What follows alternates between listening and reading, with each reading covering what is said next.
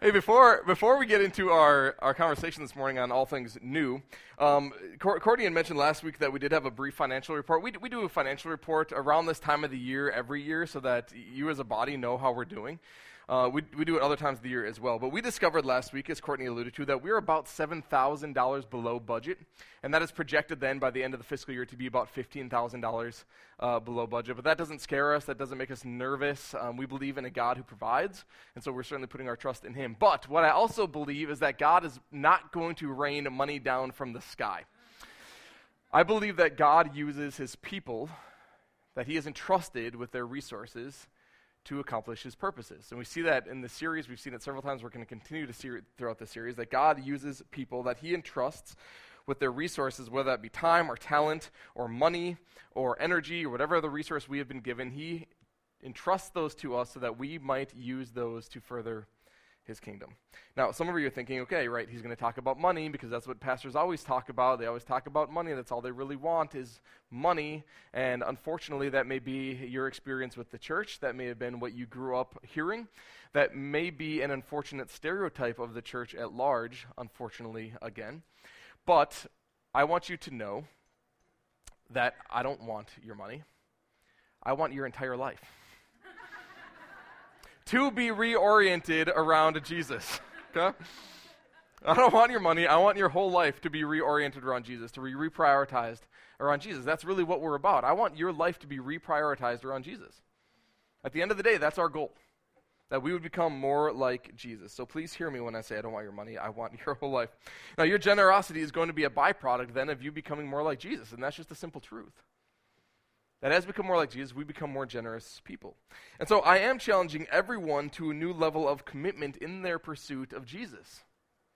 At the end of the day, that is our challenge. That is our pursuit. Take a step of faith, not only with your money, but with your life. Take a step closer to Jesus. So if you're not currently in a group, my challenge to you is to get into a group.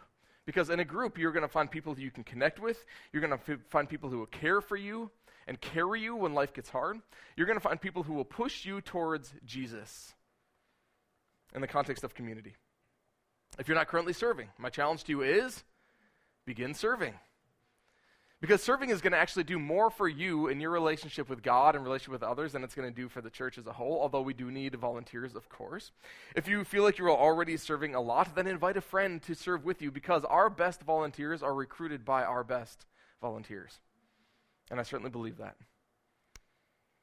And the reason I push for this now is because God is growing this church.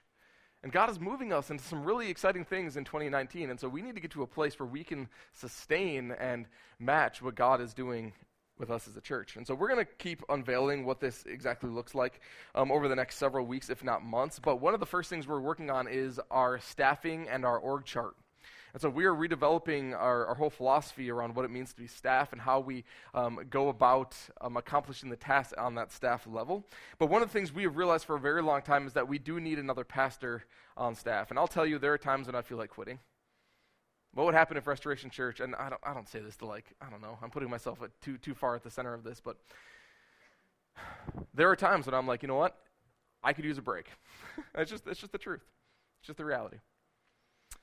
But we need another another pastor on staff so that we can continue to shepherd and disciple our people and do that in a better way. Beyond that, we're having a conversation about starting a third service at some point in the near future. Because this room is full. It's full to capacity as far as church growth goes. If you look at the 9 o'clock, it's not a lot fewer people than this, honestly. And so it's exciting. We are filling out, which is really, really exciting. But a third service, can you imagine the undertaking that a third service requires? It's a lot. It's a lot of work. And so we need to raise up our volunteer base, and we need to raise up our giving base in order to accomplish that. And so we're going to challenge you with a variety of things this morning, but one of those is to consider, if you are able, to move to the 9 o'clock service, where there is a little more room. Especially as we head towards Easter, we need to move some people from this service to the 9 o'clock service so that this service can have more room as we get closer to Easter.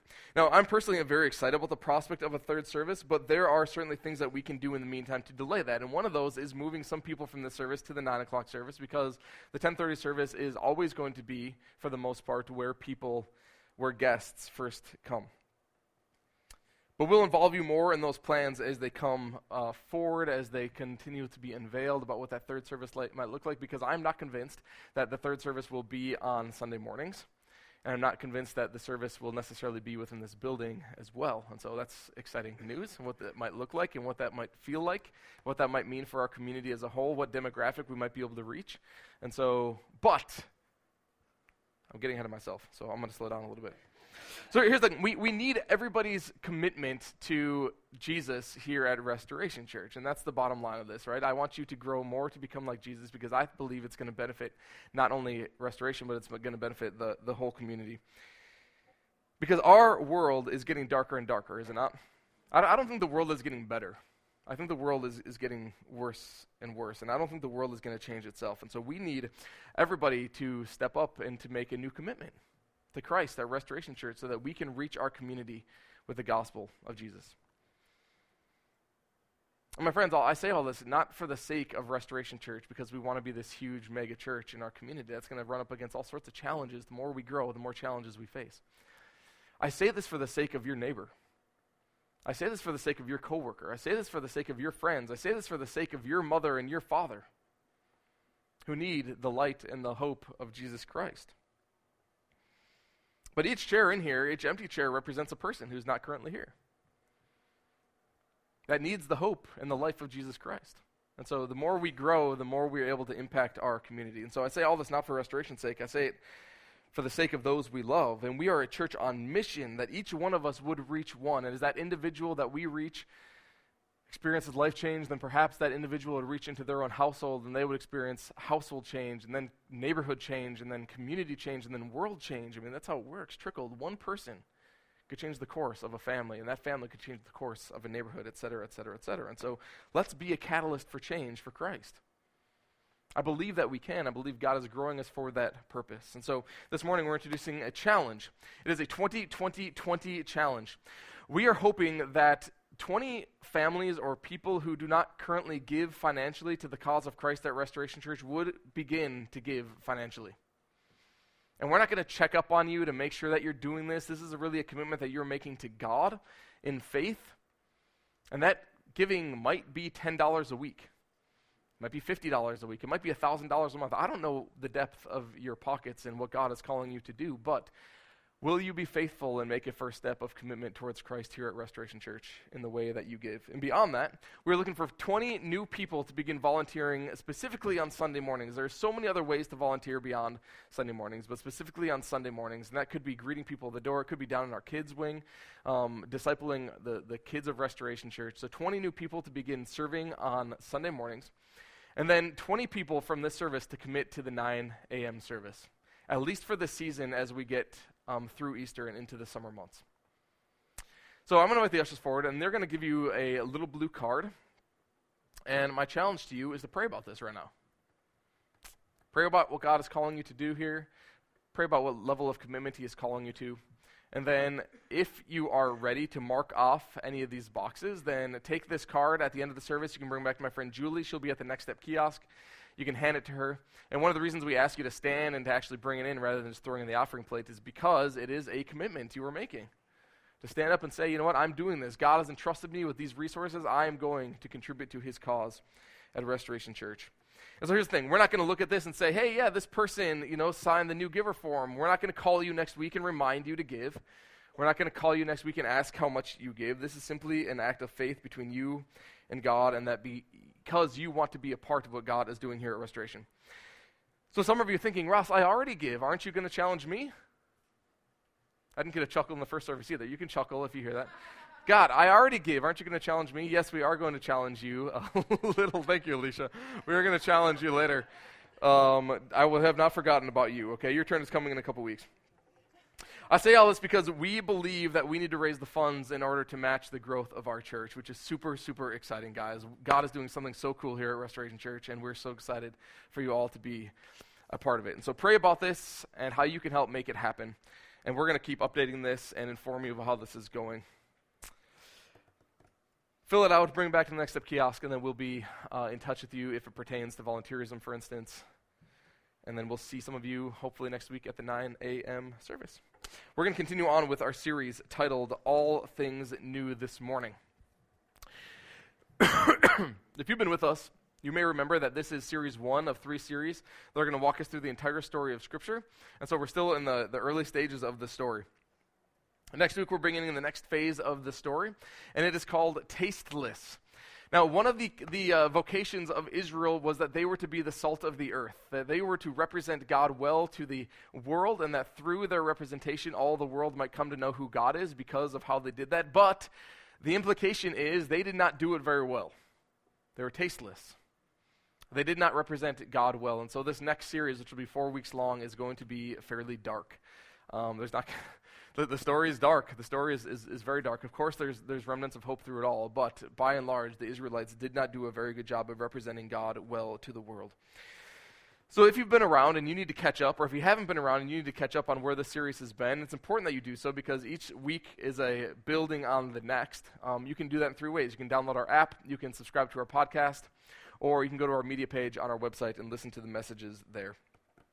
The reason we're doing a series like this is because a lot of people know some of the stories in the Bible, but a lot of people don't know the story of the Bible. And unfortunately, a lot of people know just enough stories about the Bible that they dismiss the whole story of Scripture because of the few stories that they do know of. So we want to help you be informed about the grand narrative of what Scripture is trying to communicate. And so let me really quickly recap where we've been, and then we'll take the next step in the story. Genesis 1. We learn that God is taking something very unorganized and chaotic, and he is organizing it and making it beautiful. He's bringing it somewhere purposeful and beautiful. And at the pinnacle of this creation account is humanity made in the image of God, that we are to be like him, to represent God to the world. In fact, to be made in God's image means that we are his representation, that we are to represent him. We are to be like him so that we represent God well on the earth.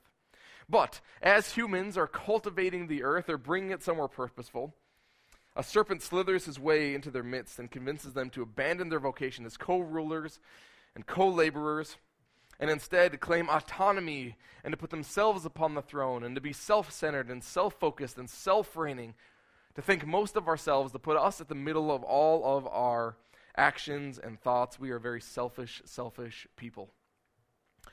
But immediately, after humanity experiences this burden, they know that something's not right.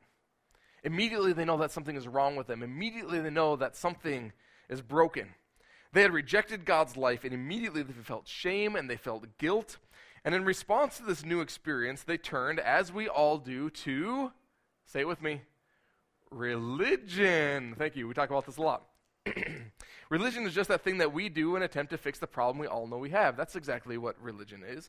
Some people do this in churches. Some people do this in bars. Some people do this by holding prayer beads. Other people do this by running away from their situation. Some people do this by lighting candles. Other people do it by lighting joints. We all do this in some regard. We recognize that there's something wrong with us, and so we do something in order to try to fix it. We run, we hide, we escape, we cover up, we lie, we cheat, we steal in an attempt to fix the internal guilt, the internal shame, the brokenness that we all experience. But my friends, religion cannot take away that feeling of guilt. It does not have the strength or the power to do that. It cannot remove your problem. All it can do is cover it up and maybe, perhaps, for a little while help you feel better about yourself. But it cannot remove your guilt. It does not have the power to do that.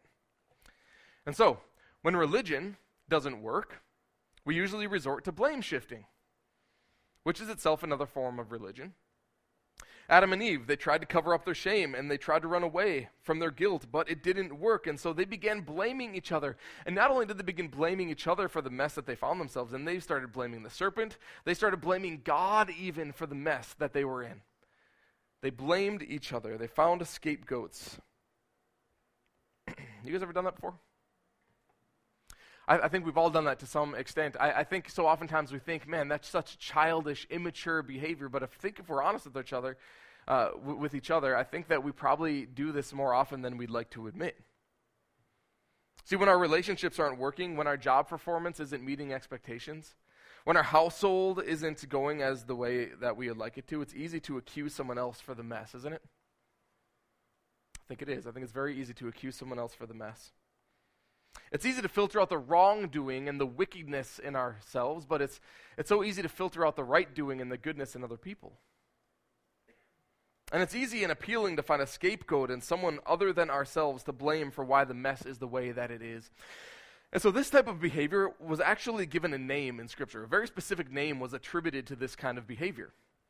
They realized that this type of behavior was so poisonous and toxic and disruptive to God's ideal that it was the actually epitome of anti-life. And this was so destructive and toxic in relationships that they gave it a title and they gave it a name. They actually labeled this kind of behavior. The Hebrew word looks like this. That's a sheen, a tate, and a nun. Those two little T exclamation points underneath the accent marks are representatives of A's. They didn't have vowels in the Hebrew language, and so this is an S followed by an A, followed by a T, followed by an A, followed by an N. We pronounce it Satan. This is the word they gave the type of behavior that was so toxic and so disruptive. This originally was not attributed to a person. This was not a proper name given to a person or a personal name. It was a description of a behavior that threw other people under the bus so that we might escape unscathed or maybe a little less scathed. Behavior that degraded someone else as we puffed ourselves up. Behavior that threw other people down so that we might sit more firmly upon our own thrones. Behavior that blamed others while not taking ownership of the wrong that we participate in. Behavior that pointed the finger and spoke guilt and spoke shame over other people. Behavior that said, I didn't do it, it wasn't my fault, don't blame me. This behavior, and the behavior fueled by selfish ambition, self-serving, self-centered, selfish attitudes, all of this type of behavior, they called satanic. And this behavior embodied death because it was complete opposition of the way that God had created us and designed us to live as humans upon this earth. And so when humanity grasped this type of behavior, they were said to have died.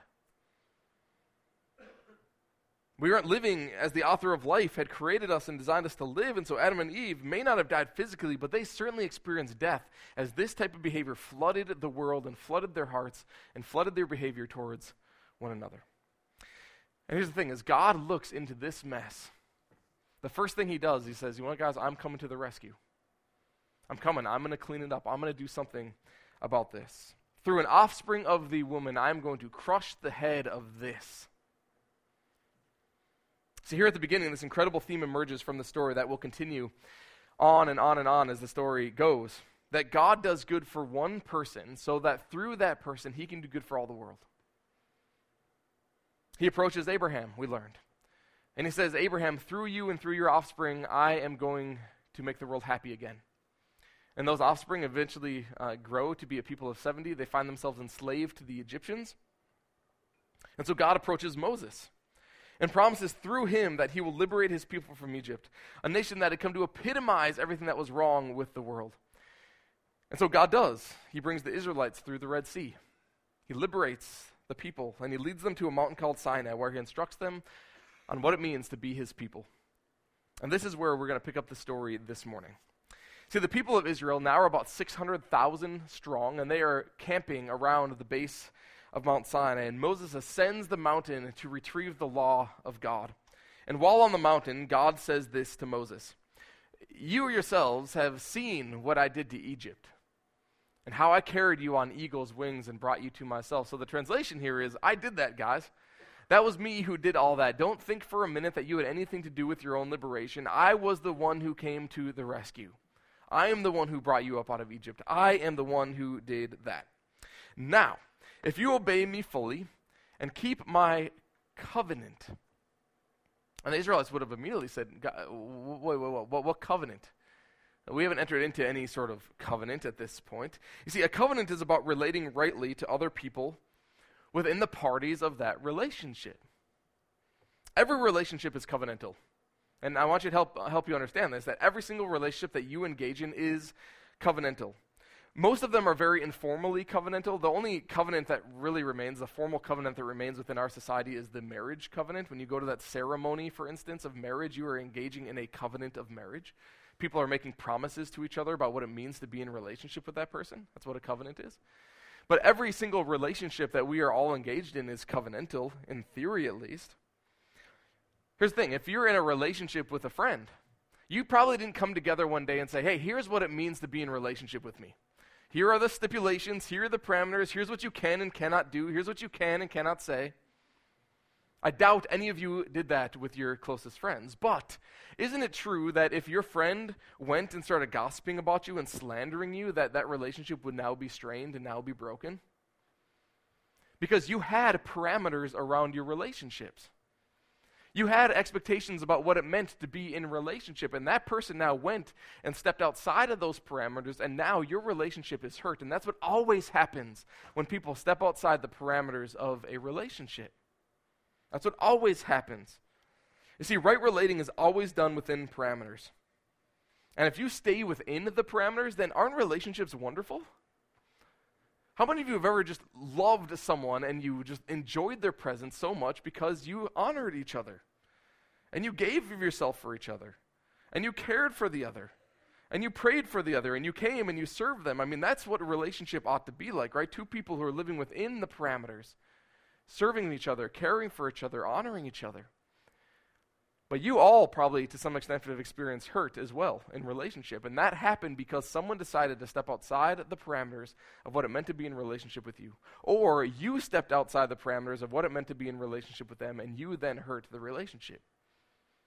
I think all of us has experienced that to some extent as well. And so God is saying, stay in the parameters that I'm going to give you. Stay within the boundaries of what it means to be in relationship with me. And you will experience something beautiful and wonderful.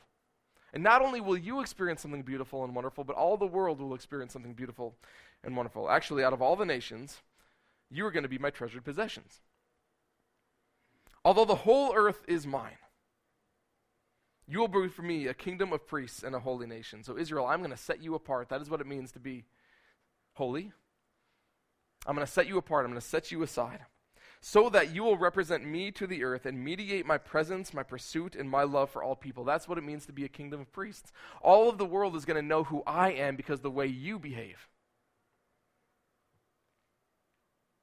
I'm going to do good for you so that through you I can do good for all the world. And here's how this whole thing is going to work. Here are the parameters. Live as you were created to live. Live as you were designed to live. Live in love for me and live in love for others.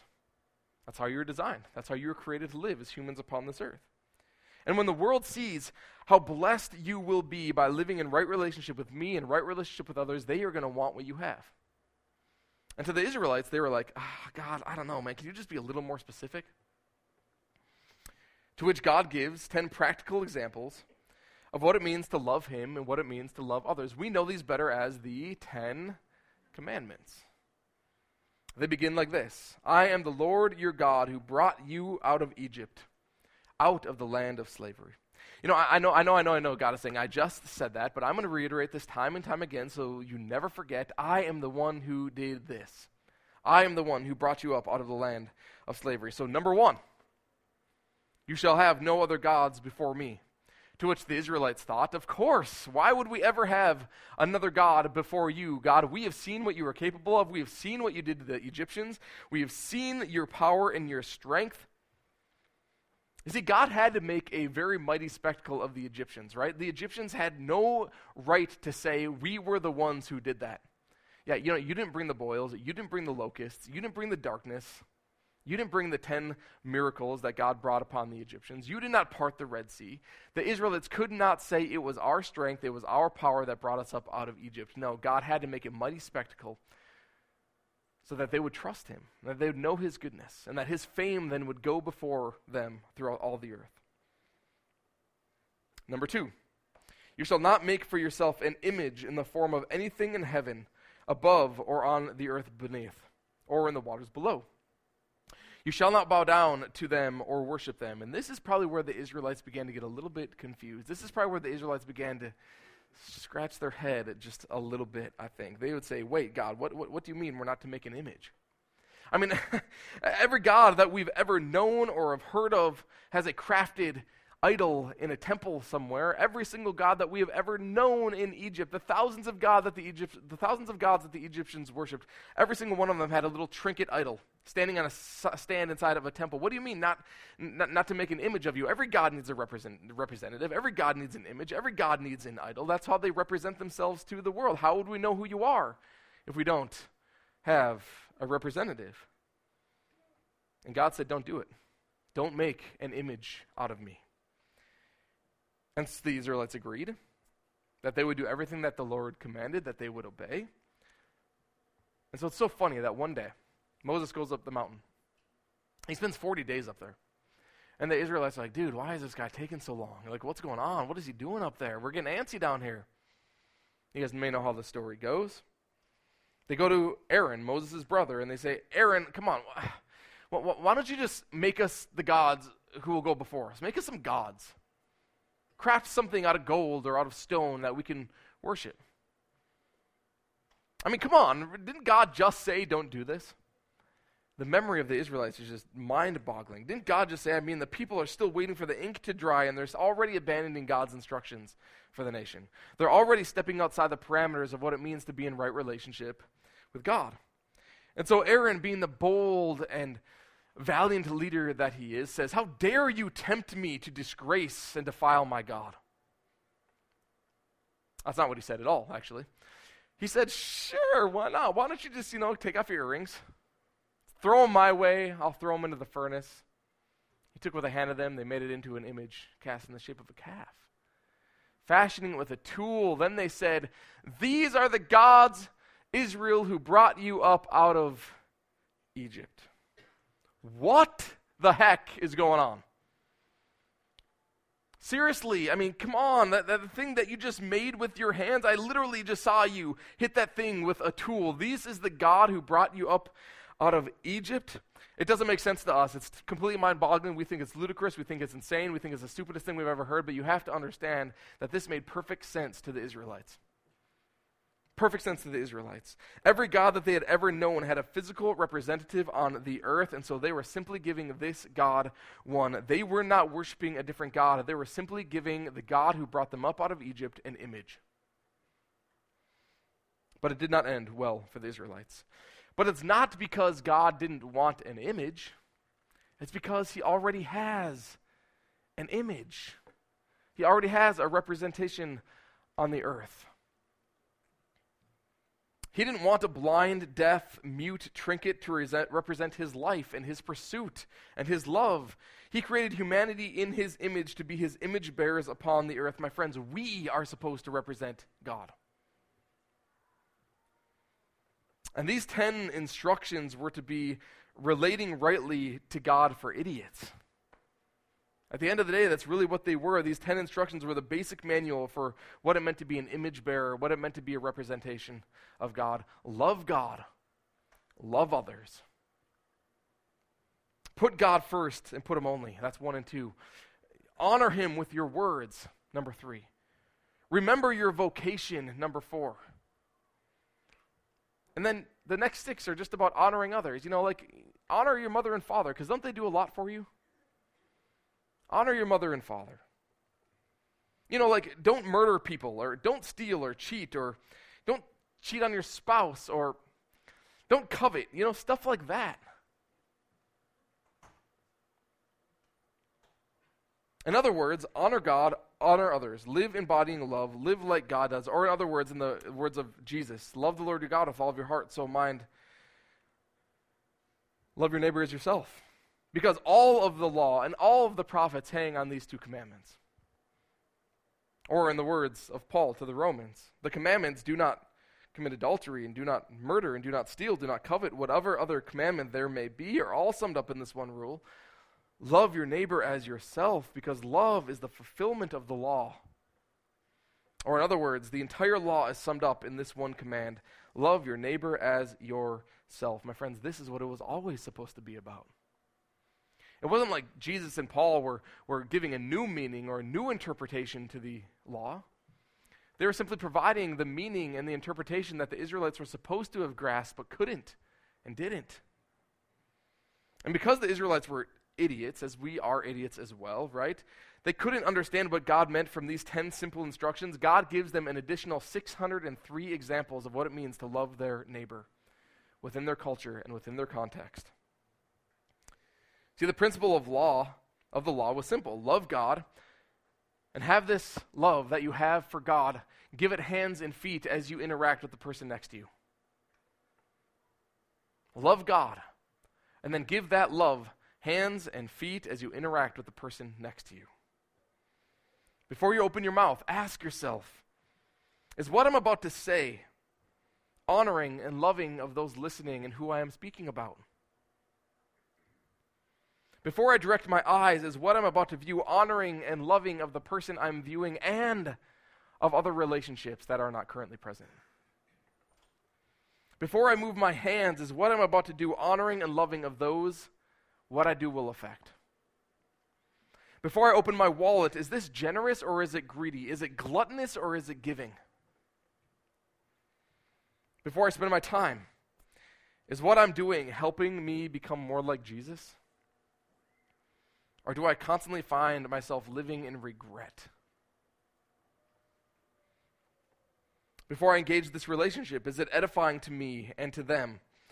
Am I encouraged from being with this person? Are they pushing me to be more like Jesus? Or am I discouraged and tempted and pushed to do things that I know in my head and in my heart and in my soul I ought not to be doing? Before I move, I should ask myself, is the way I am moving going to represent God well? And the reason this is such a big deal is at least twofold.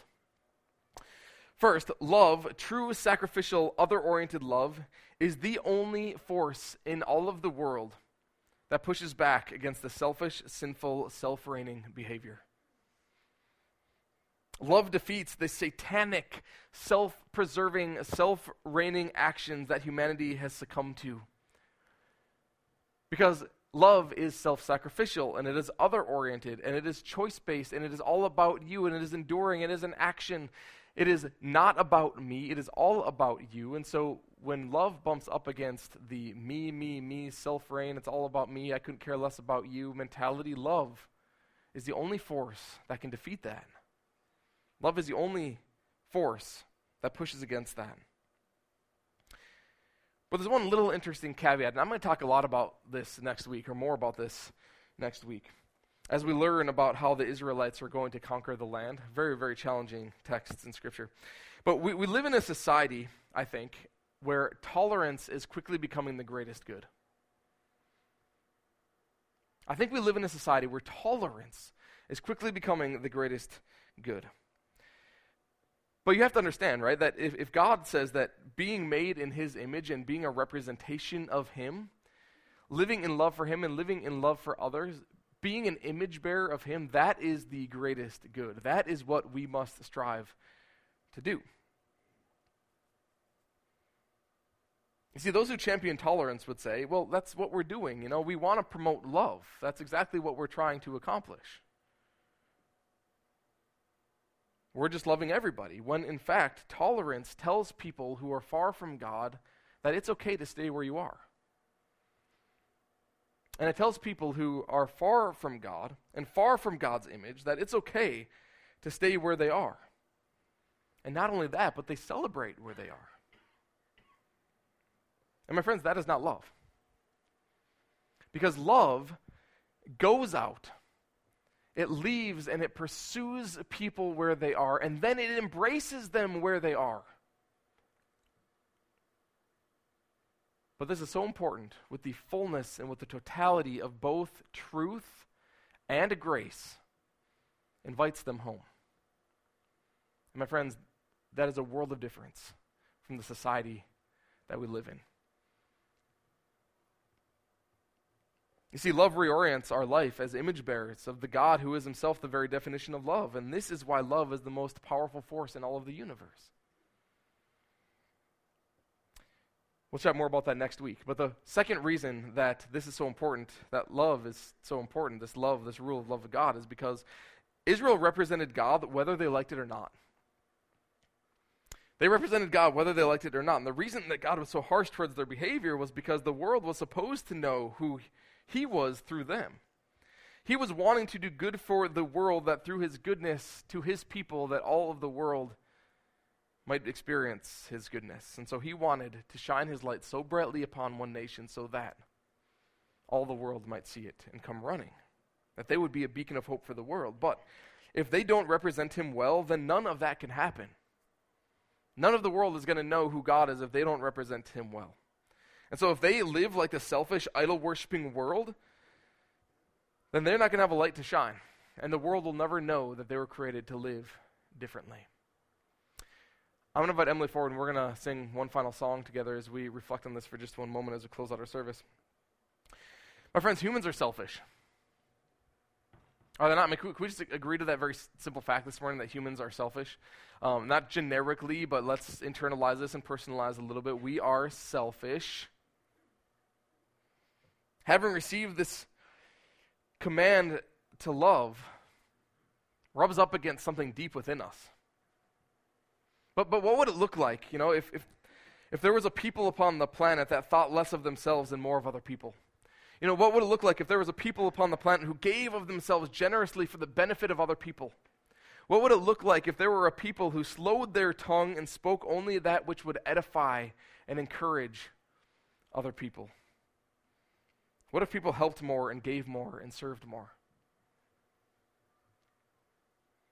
You see, the Israelites, they received this great command that they were to love God and love others, but they constantly found loopholes. They were told that they were to love their neighbor as themselves, and this specific command comes from Leviticus. It says, "Do not seek revenge or bear a grudge against one of your own people, but rather love your neighbor as yourself." And so they would ask themselves, well, who is my neighbor? And they would say, well, according to the text, according to the law, a neighbor is one of our own people. And so you know what? According to this, we don't have to love the Assyrians. We don't have to love those Babylonians, those pagan-worshiping Egyptians. They can go rot for all we care. We're not obligated to love them. All we are obligated to love, according to the law, is our people. That is who our neighbor is. And so they defined narrow so narrowly that they provided a loophole for them not to be the light to the world. And they felt justified in doing so. And so the good God was doing in them didn't extend to the world as it was supposed to. Because the Jewish people intermixed this command to love God with their own selfish ambition. And it burdens me to say it, but the church, I think, has caved into the same mentality. You see, too many Christians have thought that they can claim the name of Jesus but not submit to his rule. I can claim Jesus, I can call myself Christian, but I don't need to submit to his rule. I don't need to submit to the law of love. See, too many Christians have taken a hold of the grace that forgives, but not a grace that transforms. And the burden is that we too represent God, whether we like it or not. Do you guys understand that? That as we leave this place, in this church, in this body of people, and other churches as well, we represent God whether we like it or not. When we fail to submit and surrender all of our life and every component of our life to the rule of love, then not only are we not living up to God's design for us as humans, but we are failing to show the world who God truly is. And the world is getting a bad perception of who God is because the church represents God whether we like it or not. This is why the church is a joke, my friends. And this is why the world thinks Christians are bigoted hypocrites. And this is why the church is losing its appeal and losing the culture. And why more and more and more and more people want less and less and less to do with it. My friends, that needs to change. It absolutely needs to change. We must be the ones to change that. We hold in our midst what every single person on this planet is desperately longing for. And so this absolutely needs to change. Father in heaven, you've given us an incredible responsibility. You've called us to represent you to the world. As image bearers, as people made in your image, we are to represent you to the world. And so you have given your people a law that we are to be in love with you and in love with others. And Father, the mystery of all that is that when we do that by your strength, that the world would be drawn into it. And it'll function like an unfolding flower, a continually blossoming flower that grows bigger and bigger, Father, and envelops more and more of your creation. So, Father, I pray that we might be a people who are in love for you, and we would learn then and think and get creative about what it means to apply that same love to our hands and our feet as we interact with the people next to us. Father, one way or another, we're representing you. We are your ambassadors, and that it can be a terrifying thing, Father, or it can be such an exciting thing as we see people transformed through this love. And so, Father, we do pray that you would strengthen our resolve, and that you would open up our eyes to see where we have failed to put our lives underneath your rule. That you would help us to see where in our life that we are failing to love you, and where we are failing to apply that love to the person next to us. I pray, Father, that we would represent you well as a church body. That when people think of Restoration Church, they would think the love of God.